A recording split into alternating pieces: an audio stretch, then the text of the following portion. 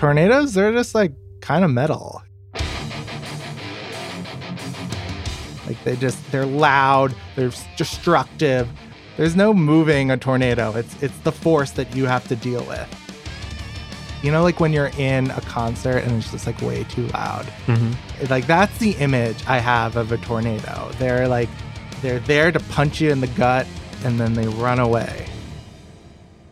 I guess we should intro ourselves real quick. I'm Noam Hassenfeld. You're Brian Resnick. This is Unexplainable. Yeah. And you've been reporting on tornadoes. What is the big unexplainable about tornadoes? We just don't know when they're going to show up. Like tornadoes, they are awesome if you get to watch them from afar. Right. When they come for you, it's horrifying and quite deadly. And they don't come with a lot of warning. Okay. So recently I talked to this guy. He lives in East Nashville, Tennessee. His name's Mo Odwani. It was March 3rd. It was actually my mom's birthday. That's how I always remember it. It's midnight and he wakes up. The night before, we haven't really heard anything about like really strong severe weather, just the normal typical Tennessee weather. And his phone is going crazy. When I woke up, it freaked me out. I was like, what is that?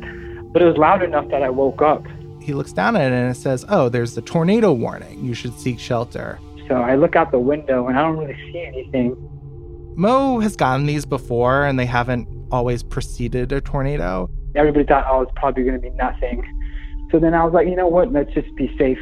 I'll just go down to the garage.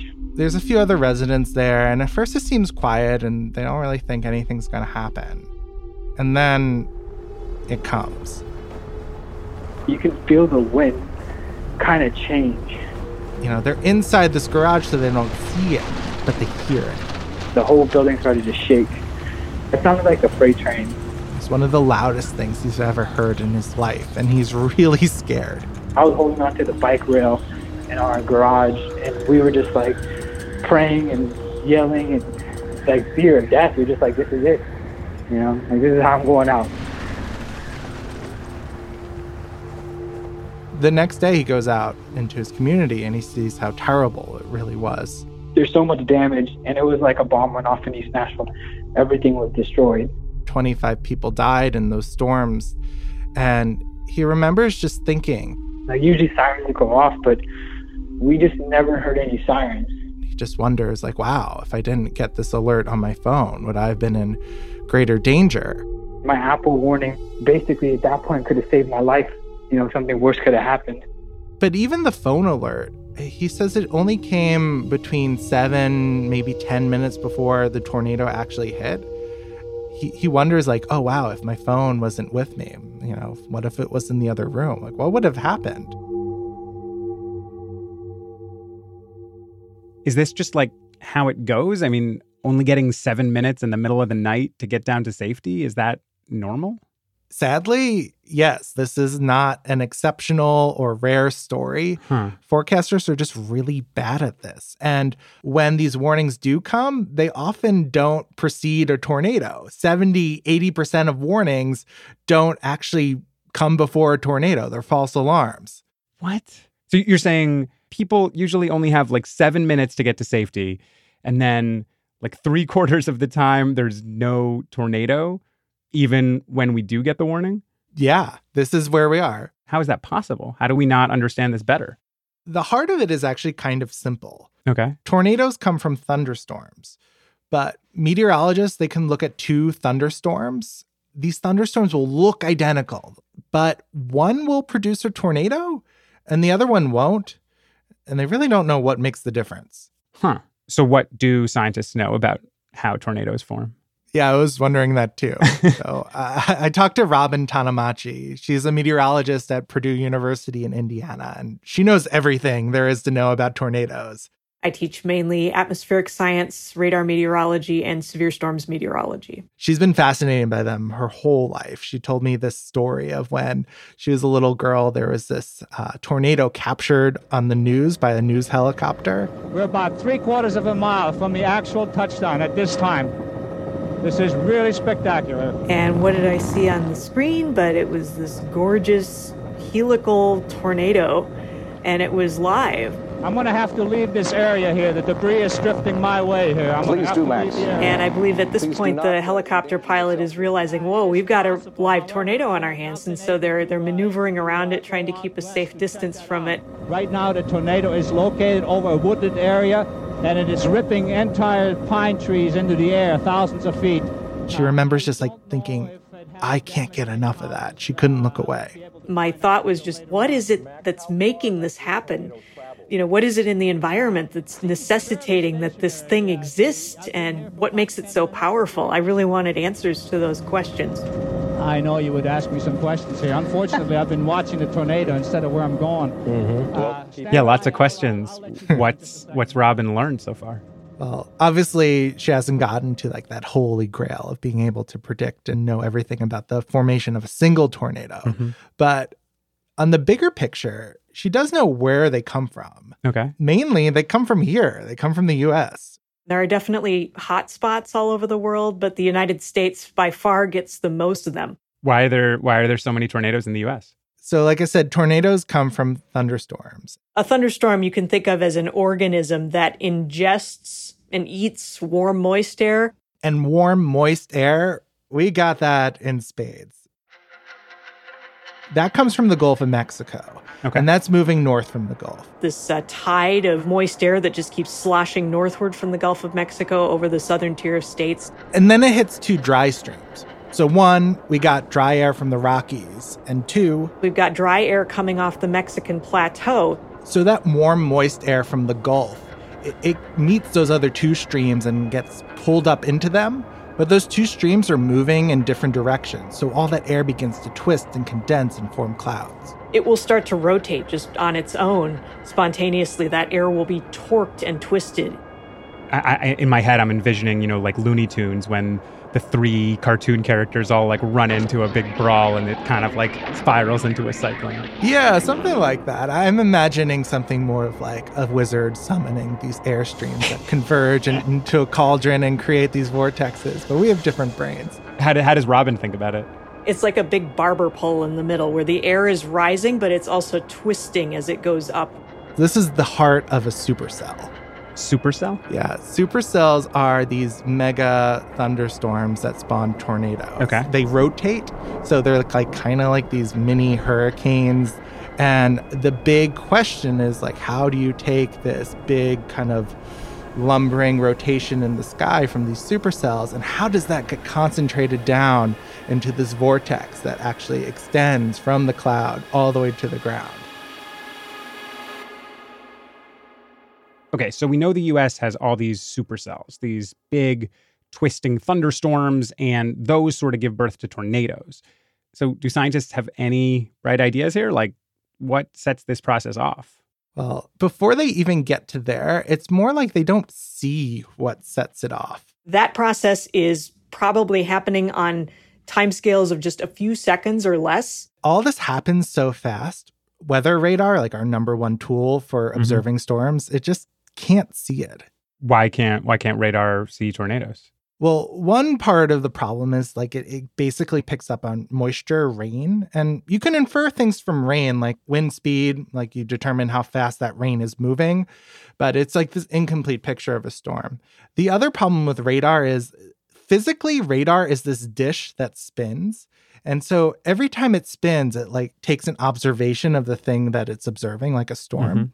But that takes a few moments for it to spin. You can have, a big lazy vortex in one scan, and by the time the radar swings around again, you've got a tornado. The effect is kind of like if you were watching a dancer under a strobe light.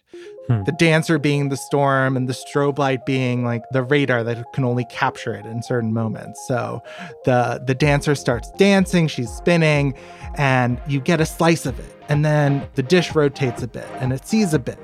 And then it misses a bit, and then it sees a bit, and then it misses a bit. We're scanning it too slowly to see this very rapid process that's happening. Whatever causes a tornado to spawn, it often happens when that dancer is in the dark. You're saying that whatever happens to jumpstart this tornado, it can happen so fast that it could happen in the dark of the strobe light, like in that moment when the radar dish has its back turned? Yeah. researchers are so in the dark, like they're not always sure if like the tornado forms from the storm cloud down or from the surface of the earth up, or if like kind of both things happen at the same time and then they connect in this explosive way. It's just the basic idea here is like what we can't see, we can't predict. A lot of times this process is either invisible or opaque. It's like a magician's sleight of hand trick. Like, again, like imagine two thunderstorms that look identical and one produces a tornado. Well, the one that's producing a tornado is like performing a trick that we just can't see. And that's really why tornado warnings are only sent out when a tornado is seemingly detected. Our current paradigm for warning for tornadoes is something called warn-on detection, meaning either it's indicated by radar or somebody in the field has phoned in and reported it. So the tornado's been detected, you issue a warning. Wait, but I thought you said there were a lot of false alarms. Like the majority of the time it's sent out, it's a false alarm. So how could it be a false alarm if they detect the tornado and then alert people? Oh, it's because often when a tornado is indicated by radar, it's not a real tornado. It's a false detection. And it's a false detection for all the reasons why I said radar isn't that great. It just gets it wrong. It just can't see everything that's happening. And these false alarms, like it's not just a meteorological problem, it's a psychological problem too. You know, like the boy who cried wolf syndrome. If you issue too many tornado warnings, people start to not trust them as much. We need to bring that false alarm rate down so that when we do issue a tornado warning, we're extremely confident people are actually going to take action. So if scientists are already struggling to predict tornadoes and then they're sort of training people to react to tornado alerts in exactly the wrong way with this boy who cried wolf syndrome, I mean, how do you solve the tornado problem? So for one, Robin's really pushing for just better, faster radar that can scan areas more quickly, and maybe then it can pick up on more clues to just better see what's happening in these storms and to see that moment of tornado formation. Like a faster strobe light. Yeah, faster strobe light. But really what meteorologists want is like better prediction, better like artificial intelligence that can just look at a storm and model it in a computer and then press fast forward and see what will happen. If they can do that, then they can warn on forecasts and say like 30 minutes from now, we've run the computer models and this storm is going to create a tornado and you should get out of the way. Yeah, we'd love it if people could have us up to 30 minutes to an hour. I mean, that's where you make a completely different set of decisions. And I assume to get a better AI system, you just got to input tons and tons of tornadoes all over the country, right? Yeah. And a big challenge here is that tornadoes are so varied. They come in all these shapes and sizes. From very skinny funnels that are only, a couple 100 feet wide all the way up to 2.5 miles wide, I believe was the widest one on record. They seem to be very sensitive to local environmental conditions. So what forms a tornado in one area might not form it in another. Maybe just like the presence of trees changes the equation. And tornadoes behave differently in different parts of the country. That huge spectrum makes studying tornadoes really cool, but it also makes studying them like really hard. Yeah, and if you need to get a bunch more tornadoes to input into a new system to figure out how to predict tornadoes, how do you find those tornadoes if we don't know how to predict tornadoes? Yeah. That's a funny conundrum here. Like, we need more data from the tornadoes themselves, but we don't know when they're going to show up. We need to be prepared to show up when they do, because to get that data, we solve this in the most badass way possible. We have to go storm chasing. Storm chasing? Storm chasing. After the break.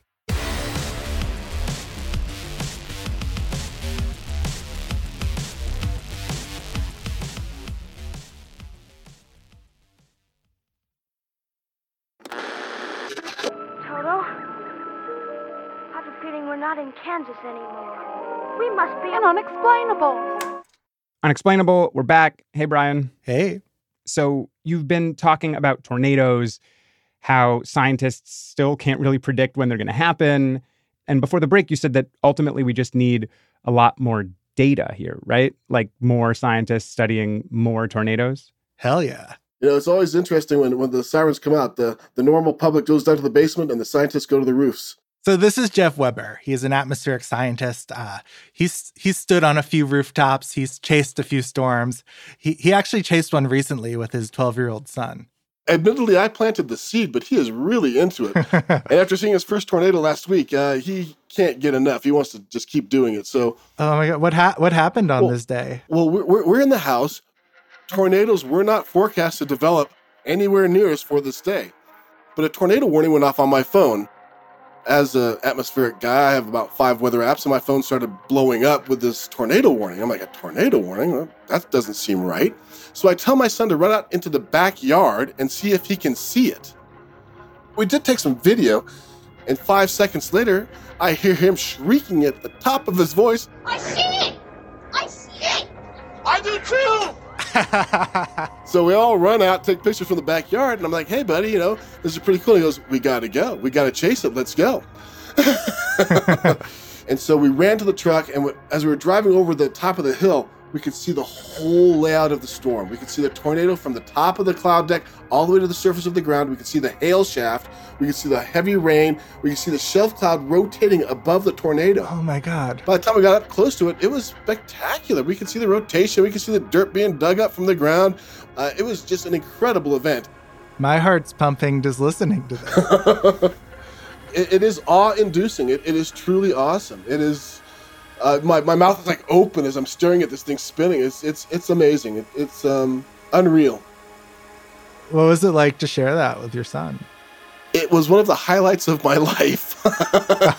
To be chasing a tornado and to see my son so excited about it. I think I have a future atmospheric scientist on my hands. I see it! So to start simply here, why is chasing tornadoes so important? Like, why can't we study them more remotely? Well, the most important things for a tornado to form is temperature, humidity, wind direction, and speed. But we need them at the surface, we need them at the upper atmosphere, and we need them at levels throughout the entire atmosphere. And so to get that complete data set all around the tornado at all the different levels is very difficult. Why don't we have this now? Is it just like our typical weather radar doesn't take on all this information? It's difficult to get this complete data set because tornadoes don't stay on the ground for a long period of time, and we don't know in advance where they're going to show up. So if you want to do a contrast with hurricanes, for example, they take days, if not weeks, to cross the Atlantic. And we have the luxury of that time to fly planes through the eye wall of that hurricane and get those measurements. With a tornado, we don't have that luxury of time. They might be on the ground for as little as a few minutes. And so to be able to marshal all of those instrumentations and planes or sensors, it's very difficult. So if we did have all the right equipment in place and at the right time and we caught a perfect tornado, would that be enough? Heavens no. We need dozens, if not hundreds. Mm-hmm. They're kind of like snowflakes. No two tornadoes are exactly alike. For example, of 100 tornadoes, you get 98 of them that spin clockwise, but you're going to get a couple of them that even spin counterclockwise. What? and we have no idea why. I think as we get greater technology, in particular with drones, either on the ground or in the air, it will give us a greater capacity to collect these data sets without putting humans in harm's way. Mm-hmm. And so I'm hopeful that over the next decade or two that we'll have more complete data sets so that not only can we look at one data set of the tornado, why it formed, but we can look at nuances and subtleties and differences on why one tornado formed different than another one. And that's when we can unravel the mystery. Why are you confident that it's just a problem of more data? Could it also be the case that these storms are just so chaotic, so sensitive to very slight variations in geography or place or conditions where they're just very hard to predict and we might not ever get much better at this problem? Yeah, I appreciate that perspective. I'm a firm believer, though, that science can solve a lot of these problems if they have the proper data sets to analyze it. We know what we're dealing with. And if we can close the box, so to speak, around the tornado, we should be able to explain what's going on. We have a very good understanding of thermodynamics and instability, but we just don't know quite how they're interacting with each other at these finite scales that a tornado is operating in. You're saying that like our atmosphere is knowable, like things that we can measure. We just need finer and finer grained resolution. Exactly. There's no new physics being brought about by a tornado. The atmosphere is very well understood. The laws of physics are very well understood. We just need to see at these smaller scales, how they interact to create the tornado. I love how like a lot of this boils down to, well, to better understand tornadoes, we need to keep chasing them, right? Was that what I'm hearing here? Most definitely. Just photographs from the public can be incredibly helpful, because we're still at that point where photographs can gain insight into the structure of the tornado. I don't know if we should like be telling people on a podcast to like take photos of tornadoes, right? Only if you're trained and know what you're doing. They are very dangerous, but if you approach them from the backside, that's the smart approach. They should be going away from you, I imagine. You're right. You should be chasing the tornado, not having the tornado chase you.